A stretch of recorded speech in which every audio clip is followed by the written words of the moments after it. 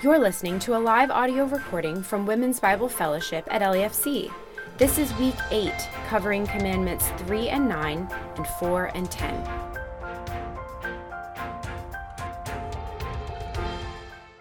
Good morning. Well, you made it to the end of the law. I don't know if this is relieving or bittersweet for you, but I hope and pray that your heart has been stirred and your thinking has been conformed, even if it's just one step closer to the way that God thinks. And we are going out with a bang today. These last 4 commandments leave no stone unturned. So consider yourself warned. I'll be pushing all of your buttons. And believe me when I say that my buttons are being pushed as well, and we're in preparation. But that's what the Word of God does. Hebrews 4:12 says it pierces down into the deepest places of our being, revealing the thoughts and intentions of our hearts. If it were up to us, I think we would choose laparoscopic sanctification, right? Less invasive, less painful. But this cancerous sin has spread into every part of our being. We are in need of major surgery, and this is a matter of life and death. The surgery is painful and it is costly, but oh, the life on the other side. And there has never been a more steady, trustworthy hand holding the scalpel. The cost may still be high, but there's no risk. He's restoring us into the people he's created us to be in the first place, wholly transformed. And this is the abundant and flourishing life, to know and enjoy God and to be renewed in his image. And so I've been praying that the Spirit would illuminate our sin. Sounds kind of weird. But in seeing the ugliness of our sin, it makes the sufficiency of Christ that much greater. And what a glory it is to delight in our Savior and to trust his continuing work in our lives. So are you ready? Let's jump in. Commandment number 3, you shall not take the name of the Lord your God in vain, for the Lord will not hold him guiltless who takes his name in vain. All right, so how many of you were taught this means don't swear using God's name? Okay, great, just about everybody, me too. So this isn't completely wrong. The 3rd commandment is concerned with our speech, but it's much more expansive than just swearing. And we get to the heart of this commandment by a proper understanding of the concept of name. So yes, a name is an identifying title or a label, but it also carries the idea of reputation or character. Did you see that in your homework? In fact, everywhere that you see the name of the Lord in Scripture, you could mentally substitute the character of the Lord, because that's what it means. Let me show you an example. Now I know that the Lord saves his anointed. He will answer him from his holy heaven with the saving might of his right hand. Some trust in chariots and some in horses, but we trust in the name or character of the Lord our God. And the idea of character or reputation applies to us too. Proverbs 22:1 says a good name or reputation is to be chosen rather than great riches, and favor is better than silver or gold. Now here's the next layer. We can also represent others by taking on their name. And you know this because it happens naturally in families. So whether it's your own kids or your parents, there's an association that comes with your family name. And perhaps the clearest example is when you have a chain of siblings growing up in the same school. What end of the deal did you get on that one? Right? So the first one sets the tone, and then the reputation of your family name precedes everybody else that follows, for better or for worse. So when God says, do not misuse my name, what's he saying? He's saying, I have set my name upon you. Do not misrepresent my character. The 3rd commandment forbids us from speaking careless words about or in representation of God. So what might this look like in real life? I have 2 ideas for you to consider. The first is integrity of speech. Do you do what you say? I work in the service department of a car dealership, and one of my unofficial jobs is tracking down my coworkers who have to pay their service bills. And if I had $1 for every time someone says, okay, I'll pay that today, and then they don't, I'd have quite the savings fund. I'll just leave it at that. But the scriptures tell us, let your yes be yes, let your no be no. Be people whose speech is trustworthy because we represent the one who always follows through on his word. And secondly, do you practice what you preach? Do you say attending church is important, but then you decide to go based on how much sleep you got the night before? Do you demand that your kids or your students apologize to you, but then you refuse to apologize to them when you mess up? We bear God's name well when our words and our lives are consistent with his righteousness. Another way this could look is name dropping. Do you speak of God to suit your own interests? Do you accredit your own decisions as direction from God? What about the phrases like, God told me, or I'm feeling called to? Do you use those genuinely? Or what about the response, I need to pray about it to get out of an awkward conversation? Our words matter because we bear the name and the reputation of Christ. Commandment number 9 carries the same weight of integrity of speech. You shall not bear false witness against your neighbor. So bearing false witness is to smear another's name, their character, or their reputation in the dirt. So if commandments 6, 7, and 8 are don't take your neighbor's life, wife, and stuff, but look out for them, then commandment number 9 is don't take your neighbor's good name, but look out for it. Now, the immediate context of this commandment is literally bearing witness in the justice system. So in your homework, you looked at Deuteronomy 19, 15 to 21. No one can be condemned on the basis of one witness. How many did they need? 2 or 3. And remember, we're not just talking about a parking ticket. These witnesses literally have the power to send someone to their death. God built accountability into this system. Both the accused and the accuser are subject to God's righteous standard. So if the accuser is found to be lying, then he receives the punishment he's trying to get the other guy to have. Life for life, eye for eye. You shall have no pity. Now, Gandhi is on record for saying an eye for an eye will only make the whole world blind. But in Deuteronomy, God is not talking about personal revenge. God is teaching his people that true justice must be rooted in righteousness and truth. Noah Webster defines justice as this: the virtue which consists in giving to everyone what is his due, practical conformity to the laws and to principles of rectitude, which means righteousness, in the dealings of men with each other. God has set forth his righteous standard, and true justice will conform to that, benefiting the obedient and punishing the wicked. The Lord hates the perversion of justice because it is a gross distortion to his righteous rule. He shows no partiality and accepts no bribe. Now, you might be called to testify in court at some point, but let's bring this down to everyday life. How do you feel when someone misrepresents your character? I'm going to guess it's a pretty universal response. I think few things send us from 0 to 60 like someone misrepresenting us. We hate to be falsely accused. I've had to talk my kids down so many times after school because they got lumped into a group consequence and they weren't disobedient in the first place. So that's a story for another day. But for the sake of the 9th commandment, I want you to transfer that thought. Do you potentially make others feel that way for how you misrepresent their character? This is called slander. Do you malign others for your own gain? And it can be sneaky. Sometimes it looks like gossip. It might be a verbal rant online. But regardless, slander speaks accusations against another's character to make yourself look better or to get revenge.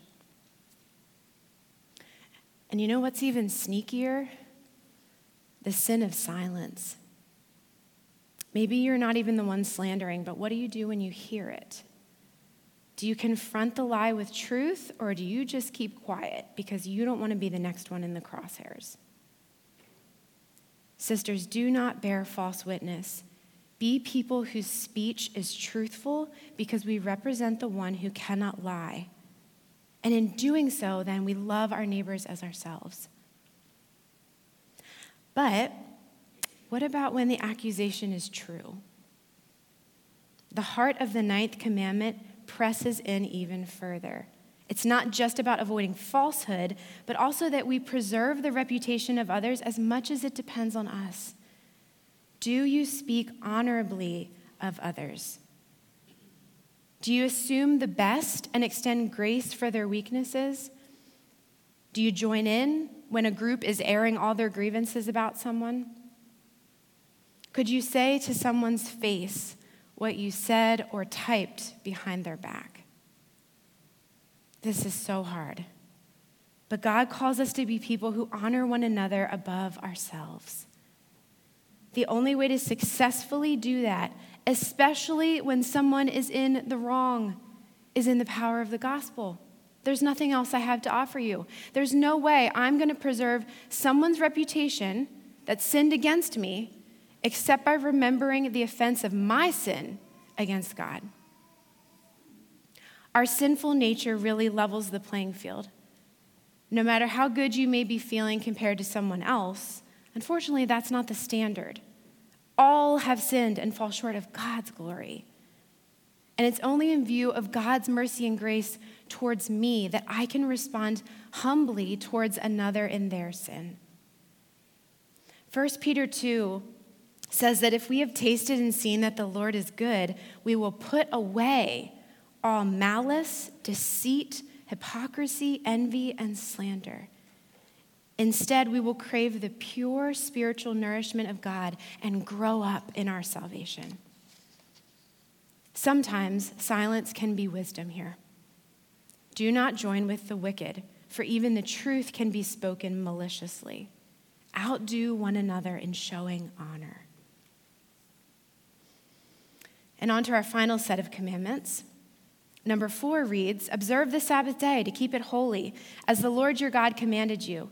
6 days you shall labor and do all your work, but the 7th day is a Sabbath to the Lord your God. On it you shall not do any work, you or your son or your daughter or your male servant or your female servant, or your ox or your donkey or any of your livestock, or the sojourner who is within your gates, that your male servant and your female servant may rest as well as you.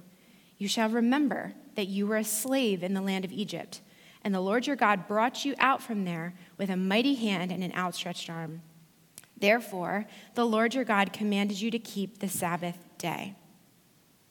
All right, this is the longest commandment out of the 10, and we're going to look at 3 observations directly from those verses. The first is at the beginning. Observe the Sabbath day to keep it holy. And then in verse 14, it says the 7th day is a Sabbath to the Lord your God.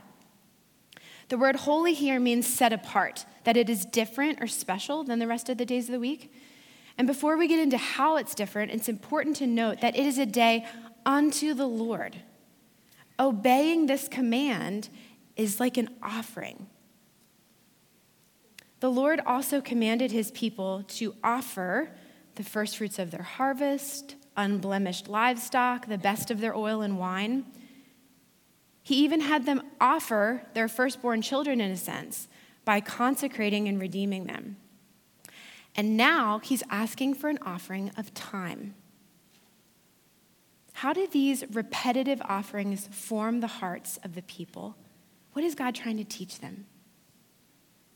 In every one of these scenarios, God is teaching his people that he owns it all, and he gives to them freely as he chooses. Therefore, he has every right to appropriate our use and enjoyment of his blessings. And by offering the first and the best back to him, we're acknowledging these things, that he owns it all and of his generosity, but we're also showing that we trust his provision for tomorrow. And so in light of that, I ask you, how do you view your time? Do you clench it with an iron fist feel like it's always being taken away from you, it's slipping away, you never have enough? Or do you see it as owned by God, given by God, and that we are only stewards of it? The second observation is how to observe the Sabbath. And we're not given a long list of rules. We're simply told 6 days you labor, the seventh day you rest. The Hebrew word for Sabbath literally means to cease. And did you notice that the Sabbath applies to everyone, not just the social elite? Honoring the Sabbath is not just ceasing from your own work, but making provision so that others in your community can rest as well. And think of how revolutionary this was. Not only did the Israelites have a God commanding them to rest, which of the pagan nations can say that? But he's commanding a societal rest, no exceptions. Yahweh's people were not to be the type of society where the rich get richer by exploiting the poor. All people, even the ox and the donkey, were to rest on the seventh day. And the inference here is that we need it. Jesus himself said, the Sabbath was made for man, not man for the Sabbath. Ceasing from our labors is to acknowledge that we are not God. Jen Wilkin writes, our patterns of work and rest reveal what we believe to be true about God and ourselves. God alone requires no limits on his activity. To rest is to acknowledge that we humans are limited by design. We are created for rest just as surely as we are created for labor. An inability or an unwillingness to cease from our labors is a confession of unbelief, an admission that we view ourselves as creator and sustainer of our own universes. It's in him all things hold together. Are you living in belief of that truth, or do you feel like it's up to you? And our final observation is the commandment ends with a call to remember, to remember. Interestingly, when God gave this command at Mount Sinai, he rooted it in creation, that we're supposed to model the way he acted during creation. But in Deuteronomy, he roots the command in their deliverance from slavery, which parallels our deliverance from sin. So what are we to remember? We are to remember who God is and who we are in relation to him. He is the rightful owner of all things. We are only stewards. He is the giver of all good gifts, and we humbly receive, not earn. He's the provider. We can trust him to meet our needs. He's the limitless creator, and we are his limited creatures. He's the sustainer. We are dependent upon him, and he is our salvation. We would be lost without his mercy. Sabbath rest is God-centered rest. It is meant to reorient us to these glorious truths so that we can let God be God and we can live within his good design. Do you have a weekly rhythm of this type of rest? You looked at two passages in Deuteronomy as extensions of the Sabbath. The first commanded the release of bondservants and debtors every 7 years. And we asked, what did the people need to believe about God in order to obey? Well, it's what we just talked about. They needed to believe that he provided all things in the first place, and that by relinquishing their rights, they were proving that they were trusting him to provide for tomorrow. The other passage in your homework was on the 3 feasts of pilgrimage. So in addition to the Sabbath, but in the same heart, these feasts were rhythms built into their calendar to cease from work and to feast before the Lord. Again, think of how revolutionary in the ancient Near Eastern world. While the pagan gods demanded constant striving, Yahweh says, rest from your labors. Come and feast at my table. These feasts had the same Sabbath purposes, to form and reorient their hearts to God. But they also point forward to a time when Christ would say, come to me and find rest for your souls. Come to my table, eat of this bread, drink of this cup. Christ labored for our rest. No more striving to earn God's favor. We can have complete security and confidence in him. And so may these rhythms of Sabbath rest and the Lord's Supper, which is our feast now, remind you of the greater feast to come when we will rest before the Lord, finally the way it was meant to be. And finally, commandment number 10, you shall not covet anything that is your neighbor's. Were you wondering how this connects to the Sabbath? Maybe you still are. We'll get there, but let's start at the beginning. To covet in this negative sense is to eagerly desire something that's off limits. In other words, we are to understand the limits of our own rights and not violate the rights of others. And here's the thing, no one knows the desires of your heart unless you act on them. This is the only invisible commandment in relation to others. You could be accused of dishonoring your elders, of murdering, adultery, stealing, defaming someone, but nobody can see covetousness. Yet covetous desire is the root of sin. Think about it. Doesn't all sin against God or another human begin with desiring something that is off limits? Number 5, coveting authority that is not yours will birth the sin of dishonoring your elders. Number 6, coveting vengeance will birth murder. Number 7, coveting someone's relationship or spouse will birth adultery. Number 8, coveting someone's possessions will birth stealing. Number 9, coveting vengeance or status will birth false testimony. But each person is tempted when he is lured and enticed by his own desire. Then desire, when it has conceived, gives birth to sin. And sin, when it is fully grown, brings forth death. Do you understand the power of your sinful desires? And do you understand that you are not stuck with them? Sanctification is not just getting better at saying no to sin. It's actually a substantive change in the desires of our heart, our affections. And you know how this happens? It's when a new affection moves into our heart, one that is birthed by the Spirit, one that is so big and paradigm shifting that it just begins to crowd out all of those lesser spiritual or sinful desires that are still present. There's much less room for covetous desire in a heart that desires Christ above all else. The Apostle Paul learned this lesson when he says in Philippians 4:13, I can do everything through Christ who strengthens me. He's not talking about great accomplishments for the kingdom. He's talking about learning to be content regardless of his circumstance.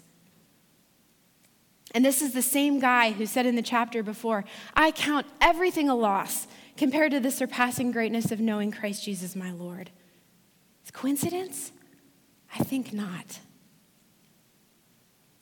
You might be able to rationalize your self-content every now and then, but it won't last. The only way to be truly content in your life circumstance, relationship, work, whatever it may be, is to first be satisfied by him alone. What is contentment but rest in God's character and provision? It sounds like Sabbath of the heart. And when we honor his right over our lives, we are freed up to honor the rights of others. But to love others well, we must first love and delight in God. So what covetous desires do you see in your own heart? It might be material things, relationships, social status, but maybe it's something even deeper, like coveting someone else's health or happiness in an area of your life where God has ordained a season of struggle, suffering. Consider your inputs. What are you feeding your heart and your mind that are fueling those covetous desires? What do you need to cut off in this war against sin? And conversely, if the power to expel these desires is actually a new and greater desire for Christ, have you asked the Spirit for that? What can you feed your heart and your mind that will reorient you to His goodness? If coveting is to distrust God's character and provision, contentment is to rest and to trust Him. The last time I taught, I told you that the law reveals the character of God. And we've sure seen that today. But I also said it's like a mirror in which we see our own sin. And so what will you do in response? I invite you to take God at His word, that when we confess our sins, meaning admitting to His reality, He is faithful and just. He will forgive us our sins in Christ Jesus and cleanse us from all unrighteousness. For God has done what the law, weakened by the flesh, could not do. By sending His own Son in the likeness of sinful flesh and for sin, He condemned sin in the flesh in order that the righteous requirement of the law might be fulfilled in us, who walk not according to the flesh, but according to the Spirit. The Spirit enables a kind of obedience that wasn't possible under the old covenant. But this God who has created and redeemed you will continue His good work, painful though it may be, until the day when every last bit of sin has been cut from our hearts. Lord, haste the day. Let's pray.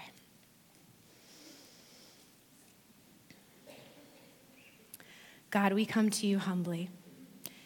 I don't think there's a single person in this room, if we were to be honest with ourselves, that we have a leg to stand on right now.